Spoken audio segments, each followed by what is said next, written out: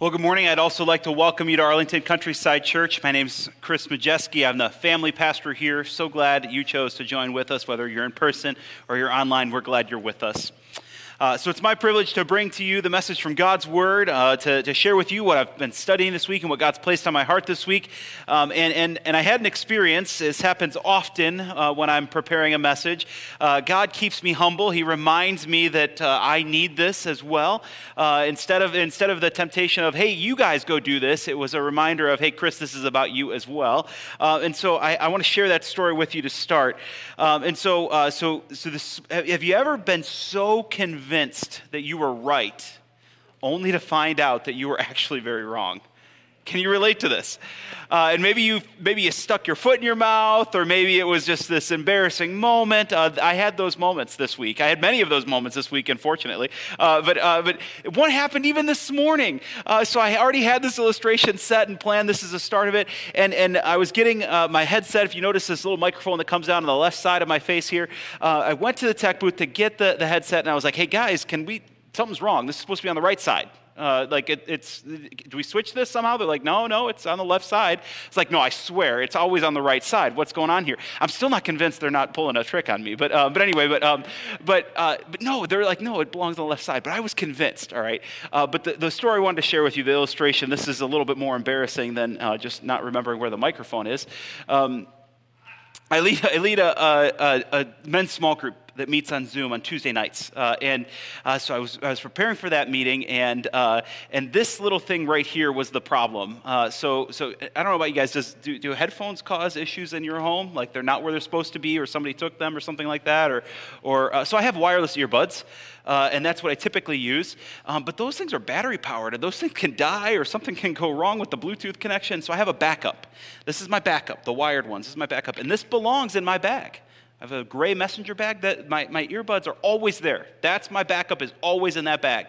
There's a special pouch they belong in. I mean, it's where they're always at. And so I'm having this meeting on Tuesday, and my wireless earbuds start to cause a problem. And they're cutting in and out, and I'm like, this is a problem. We're just getting started. Let me reach into my bag and get my backup. So I go reach in, and it's not there. And I start digging around the bag. Maybe it's in the wrong pouch. It's not there. It's not there. And then I did this thing. This is the thing that I'm embarrassed about. The thing I did in the call, I told the men in the small group, I said, well, my backup headphones aren't in my bag. My kids probably took them and used them. My children probably took them and used them. And so I blamed them. I said, that's what happened here. And I was convinced that's what happened, because I always put my earbuds in that pouch. That's where they belong. And so I said, I'm going to need to take a minute to go get this sorted out.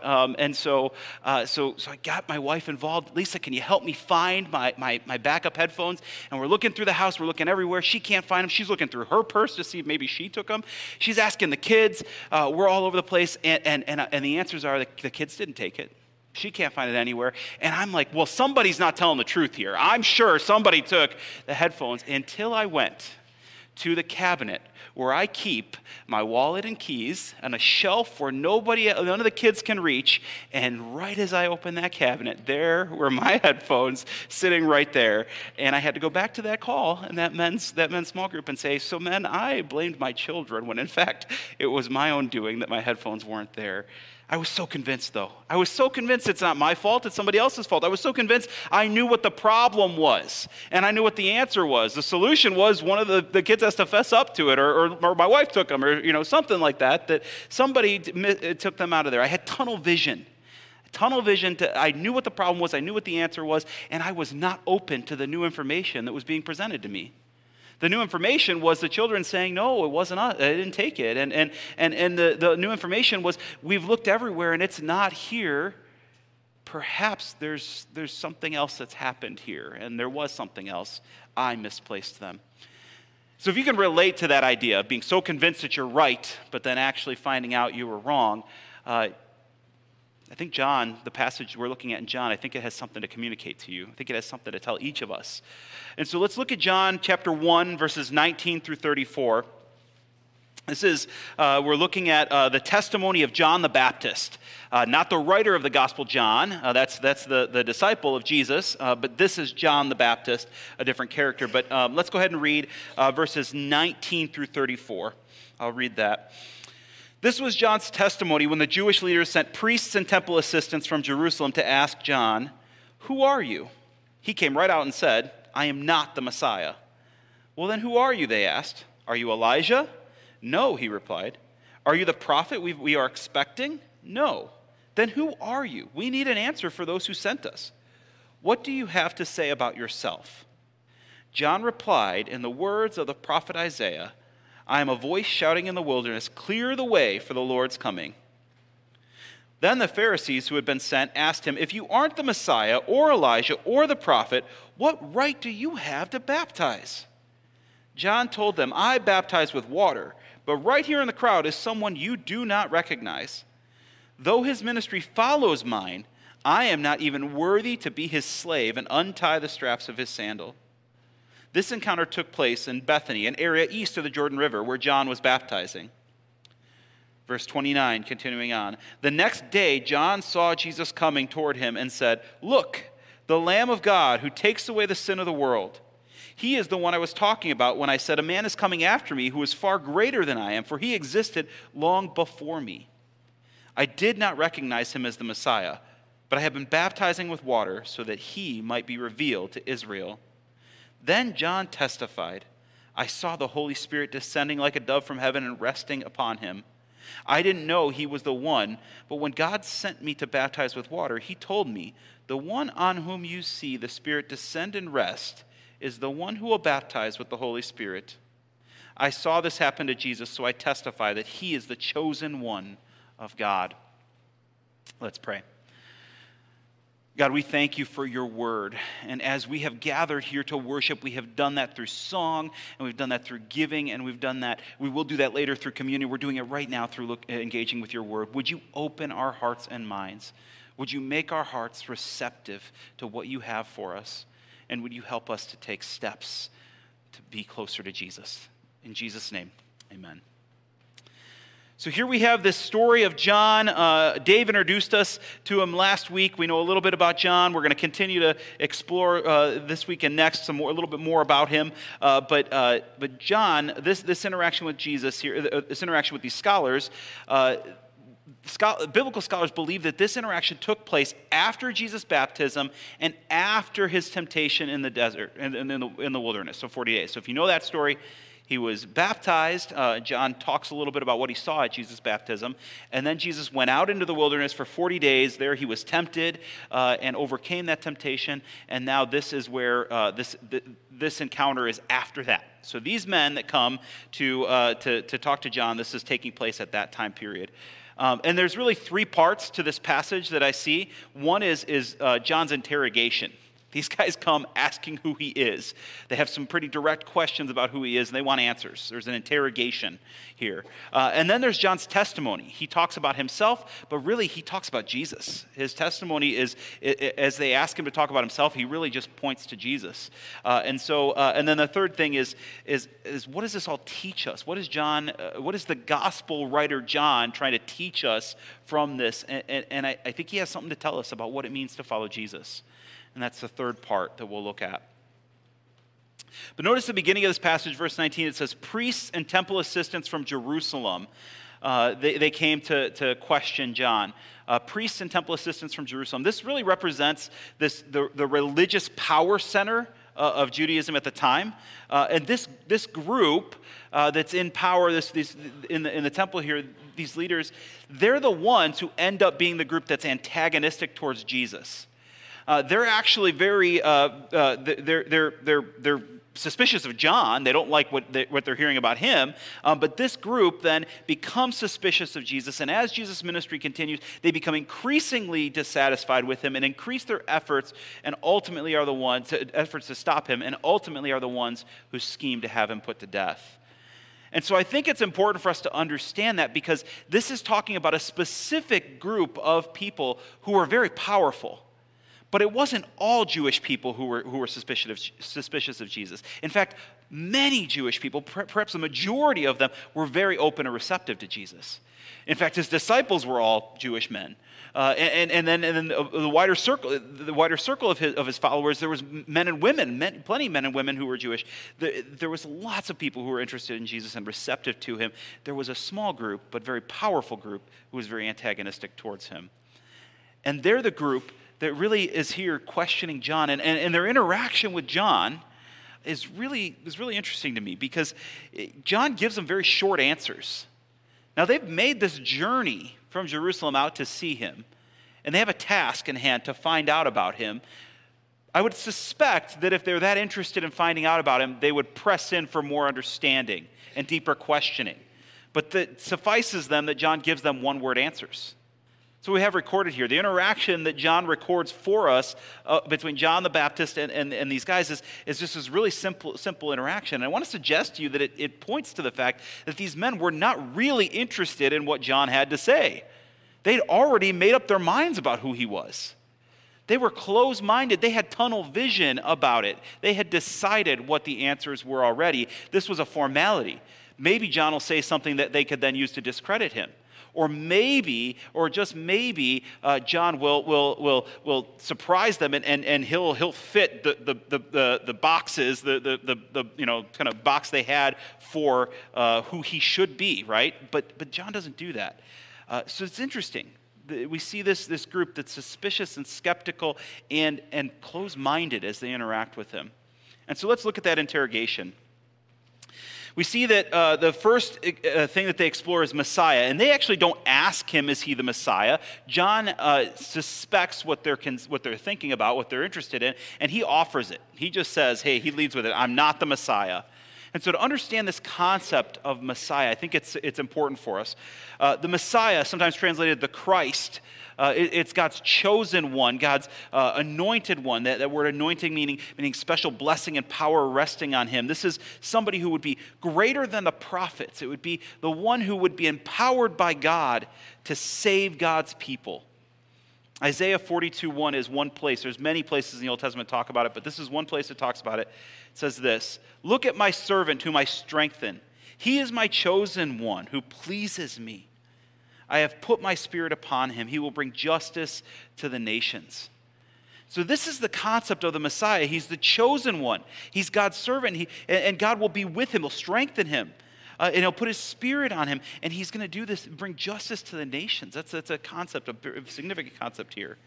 And so the idea in this time period, the Messiah was, a hope of the Messiah was widespread. They were anticipating it. They were looking for it, hoping for it. And in fact, several people had come before in the recent history of this time period. Several people had come claiming they were the Messiah falsely. They had gathered a small following and then had been discredited or it faded and fizzled out. And so there had been some false messiahs who appeared, and there was this deep interest to when is the Messiah coming? This longing for this to happen. And that makes sense to me because at this point, the Jewish people had been under foreign occupation for more than 300 years. First by the Greeks and then by the Romans. More than 300 years, they had outside foreign powers ruling over them, and they were not able to rule themselves. And in addition to that, it had been 400 years since God had spoken through the prophets. We have at the end of the Old Testament with Malachi, we have a final prophecy about the coming Messiah, and then we have 400 years before God speaks again. And so in this period of waiting, the Jewish idea of the Messiah was shaped. It was shaped as they waited and longed for this. And we add into that, some of the prophecies about the Messiah say that it would be someone like Moses. Someone like Moses. Well, what did Moses do? Well, he led the Israelites out of captivity in Egypt. They were in slavery in Egypt, and he led them out of that. And so if it's going to be like Moses and they're under this foreign occupation, well, surely the Messiah would be political and lead them from this oppression of the Romans at this time. This is their thinking. This is what's going on. So it makes sense that they would end up with that. But they became so convinced of it that they had tunnel vision and weren't able to see that the Messiah was actually very different than what they were expecting. There's political overtones here, but it does not mean that that's what was going to happen with the Messiah. They had misread into that. And the overthrowing, the deliverance that was going to happen, the Messiah would be a spiritual deliverer who would overcome the greater need of all humanity, and that's our spiritual problem, not our physical or political problem. And so John is up front to say that that's not who he is. He is not the Messiah. He knows his role. And they move on and they ask him if he's Elijah. Elijah is one of the most well-known prophets in the Old Testament. Also an interesting character. There's some fun stories about him. But what I want to point out here is Elijah was taken up to heaven, taken from earth without dying. He's one of the few people in the Old Testament we have record of that happening. What it tells us happened in 2 Kings 2. It says that he was taken up to heaven in a whirlwind. Just kind of swept up into heaven. And so because he was taken up without dying, it was speculated, it was believed by Jewish scholars that he would come back to earth. He would return. Malachi 4:5 says, "Look, I am sending you the prophet Elijah before the great and dreadful day of the Lord arrives." And so this is after Elijah's been taken up to heaven, and it's saying, look, he's going to return. I'm sending you the prophet Elijah before the day of the Lord arrives. And so this is the idea of the forerunner to the Messiah, right? The one who's going to pave the way and clear the path, that voice in the wilderness that John quotes. And so John's answer, though, is a little bit perplexing because they ask him if he's Elijah, and he says no. And he says, no, I'm not Elijah. But yet, what we see in Scripture is that it was prophesied that John would be like Elijah. And actually, Jesus has something to say about him and equating him with Elijah. So let's look at those. Luke 1:17. This is so John's birth was a miracle. His parents were old. Elizabeth and Zechariah, they were old, and Elizabeth was unable to have children, and God miraculously intervenes, and she's gonna have a child. And an angel appears to Zechariah, to John's father, and he says this about John: "He will be a man with the spirit and power of Elijah. He will prepare the people for the coming of the Lord."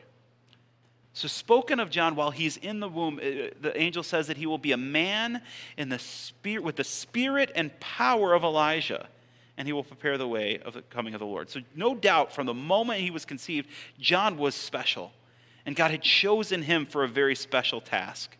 But notice those words. It says the spirit and power of Elijah. The spirit and power. And so now, at this time period, like I said, they'd assumed physically Elijah would come back. But here it tells us that John's going to be in the spirit and power of Elijah. And here's what Jesus has to say about him. "I tell you the truth, of all who have ever lived," this is Matthew 11, verses 11 through 15, "of all who have ever lived, no one is greater than John the Baptist. Yet even the least person in the kingdom of heaven is greater than he is.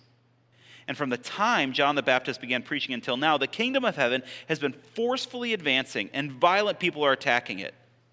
For before John came, all the prophets and the law of Moses looked forward to the present time.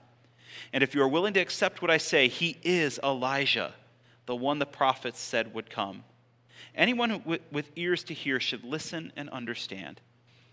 And so I'm demonstrating here, we see what Jesus says about him, that he is Elijah, right? I'm demonstrating for you a very important Bible study technique. When the Bible says something that seems to contradict, we let the Bible interpret the Bible. We look at the other passages. And so John's saying he's not Elijah. Well, that's interesting because Jesus says that he was, and it was prophesied about John that he would be in the spirit and the power of Elijah. So what is this communicating as we look at this, as we study this more? What it tells us is that he was not physically Elijah, but he fulfilled the role of Elijah. He's Elijah part 2, right? He's not Elijah returned. He is carrying on the legacy of Elijah, carrying on the ministry of Elijah, carrying out what Elijah was doing. And so John's correct in answering their narrow-minded, tunnel vision view of what was happening is physically Elijah would return. He's saying, no, that's not me. I'm not Elijah. I'm John. But he actually is in the spirit and power of Elijah. They missed it, though, because they were so convinced that they were right. The third thing, then they ask, are you the prophet? The prophet. This one's a bit more obscure. So this is likely a reference to Deuteronomy 18:15. It says this: Moses continued, "The Lord your God will raise up for you a prophet like me from among your fellow Israelites. You must listen to him. I mentioned how the Messiah would be like Moses, right? So this is Moses saying, the Lord your God will raise up for you a prophet like me. Like me. And so Jewish scholars seem to be split on this one at the time period. Some believe that this passage, this Deuteronomy 18, was referring to the Messiah, and that he would be like Moses, and he would teach, give the law and teach God's people, but he would deliver them from foreign oppression. They believed that aspect of it, that there's both of those. And then some believe that it was referring to another forerunner, kind of like John the Baptist was a forerunner, that this is another prophet who will prepare the way. Or perhaps it was just talking about John the Baptist, or the role of John the Baptist, the forerunner. And so there was differing views here. There was conflicting ideas here. But John doesn't wade in to clear any of that up. He actually doesn't seem any interested at all in clearing that up. He just says that's not who he is.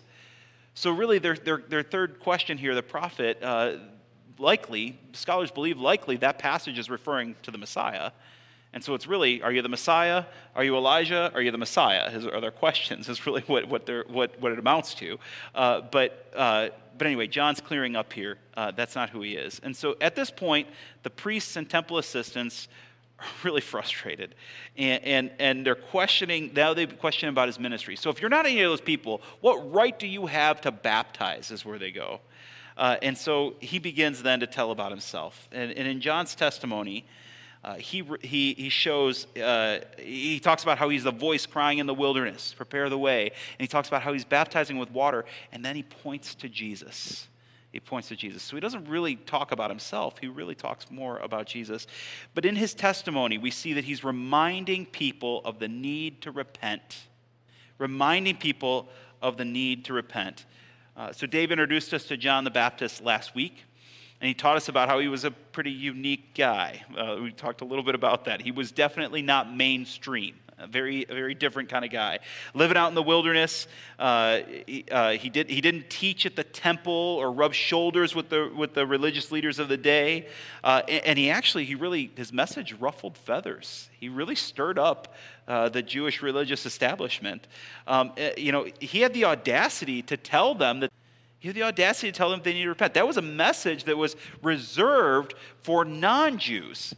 People who were outside of the Jewish faith, they were doing the wrong thing, worshiping the wrong God. They needed to repent. Repent, turn away from your sin and turn to God. They needed to do that. And how dare John say that even the Jewish people needed to repent? That was something that was not normally spoken, not normally taught.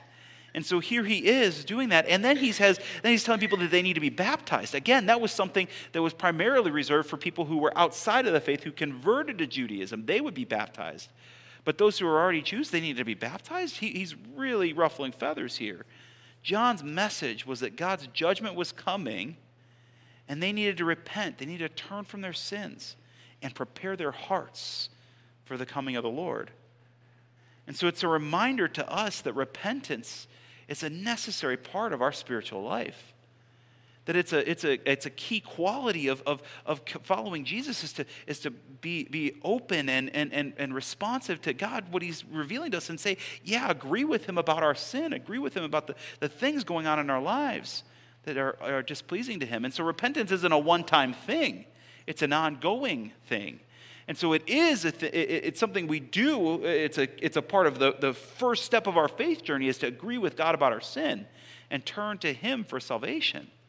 But it's an ongoing part of our faith. It's a daily practice of recognizing our sin and turning to God. John's testimony also tells us that Jesus is greater. That Jesus is greater. He points to Jesus as so much greater than him, and he uses this interesting illustration. He says, I'm not fit to untie the straps of his sandals. That's a job that would have been reserved for slaves. And so here we have John the Baptist, a prophet, a man who hears from God, who's delivering God's message to people, who's got this ministry that's actually gaining a lot of attention, that so much so that the people in Jerusalem are sending people to check it out. And John's a pretty big deal, but yet he points to Jesus as so much greater. And that phrase, that Jesus is greater, it's a powerful phrase that I've hung on to in my life. And perhaps you're here today, and that's a phrase that you might need to grab hold of for yourself. In the moments when my circumstances seem so overwhelming, it's important for me to remember that Jesus is greater. Or when I'm so overcome with my emotions, or so down in the depths of despair, and I think there's no way out, and hope does not seem possible, Jesus is greater. Or when I find myself in a pattern of sin that I'm struggling to get free from, struggling to break out of, Jesus is greater. And I could go on and on and on. But John understood the power of Jesus, the magnificence of Jesus. I believe that our lives, our spiritual lives, might be enhanced, might be so much better if we remembered just how great he is, who it is that we're serving, who it is that we're connected to. Jesus is greater. John's testimony also is that Jesus is the one you've been waiting for. He's the one you've been waiting for. He points to Jesus, calling him the Lamb of God who takes away the sin of the world. The Lamb of God who takes away the sin of the world. Now, this is an interesting choice of words here. That's a common phrase that we use now, the Lamb of God who takes away, the Lamb of God, for one, the Lamb of God who takes away the sin of the world. But at this point, that wasn't very common for them to use this kind of language referring to a person in particular, right? But it wasn't very common to just talk about this, the Lamb of God, right? They talked about lambs, and they were used in sacrifices. But the Lamb of God, that was not a normal phrase for it to be used. So immediately, John, the gospel writer John here he's calling that records that detail to call our attention to the fact that Jesus is ultimately going to die for us. He's pointing ahead. He's foreshadowing here. Now, these are the words of John the Baptist that he spoke, but he takes careful attention to record that this idea that Jesus is the Lamb of God. And in that imagery, it would have immediately called the people in that day, that as they hear this, it would immediately call to mind the Passover feast. And if you know the story of Passover, when Israelites were in captivity in Egypt, they were in slavery in Egypt, God told them to take a lamb and to slaughter that lamb, and they were to eat that as their meal, but they were to take the blood of the lamb and put it on the doorpost of their house. And that night, as the angel of death came into Egypt, it would pass over that house, seeing that the lamb had paid with its life, and so a person of that family did not need to die, that animal had died in its place. And so Jesus is that Passover lamb here that he's talking about. That God, when we are judged, that God says Jesus died in your place. You don't have your sin has been paid for. And so John is using that idea here, but notice he says that takes away the sin of the world. The sin of the world. And so the gospel writer John, again, is bringing that detail to our attention to let us see that Jesus is for everyone, not just for the Jewish people. He didn't come to deliver the Jewish people from political oppression. He had a far different purpose. He came to deliver us all from spiritual oppression, to lay down his life in place of ours, to free us from the power of sin, and to offer us forgiveness and restoration with God. And so he's pointing to the fact that Jesus is for all people. And then John goes on to describe his baptism and how God revealed who Jesus is. So to those who would listen, John is clearly stating who Jesus is. But to those who had their minds made up, his words were easily dismissed. And I think it's interesting to note that some of John's disciples were Jesus' first disciples. They heard what John had to say, and they went to check out Jesus. And so John illustrates for us here about following Jesus some things. He shows us that Jesus' followers are humble. They're humble. John 1:26 and 27. John told them, I baptize with water, but right here in the crowd is someone you do not recognize. Though his ministry follows mine, I am not even worthy to be a slave and untie the straps of his sandals. So we already talked about that imagery there. You see the humility in his words. I mean, John is a big deal, but he chooses to make Jesus a bigger deal. In fact, a little later in John's gospel, Jesus' ministry has taken off. And John is overjoyed to hear that Jesus' ministry has begun to take off. He's overjoyed by that. And there's a shift that has taken place, that fewer and fewer people are going to John the Baptist and his disciples, and all these people are going to Jesus. And John's response to that is, that's great. That's exactly what's supposed to happen. And he uses this language. He says, I'm like the best man standing at the altar, just happy for the groom. Jesus is the groom. This is his moment. This is his thing. I'm just here to witness it, and I am so glad that that's happening. And then he says these famous words. He says, he, speaking of Jesus, must become greater and greater, and I must become less and less. So John beautifully illustrates that Jesus is the star of the story, and we're supporting characters. So followers of Jesus are humble. Any good that is happening in our life should point to Jesus. He's the star of the story.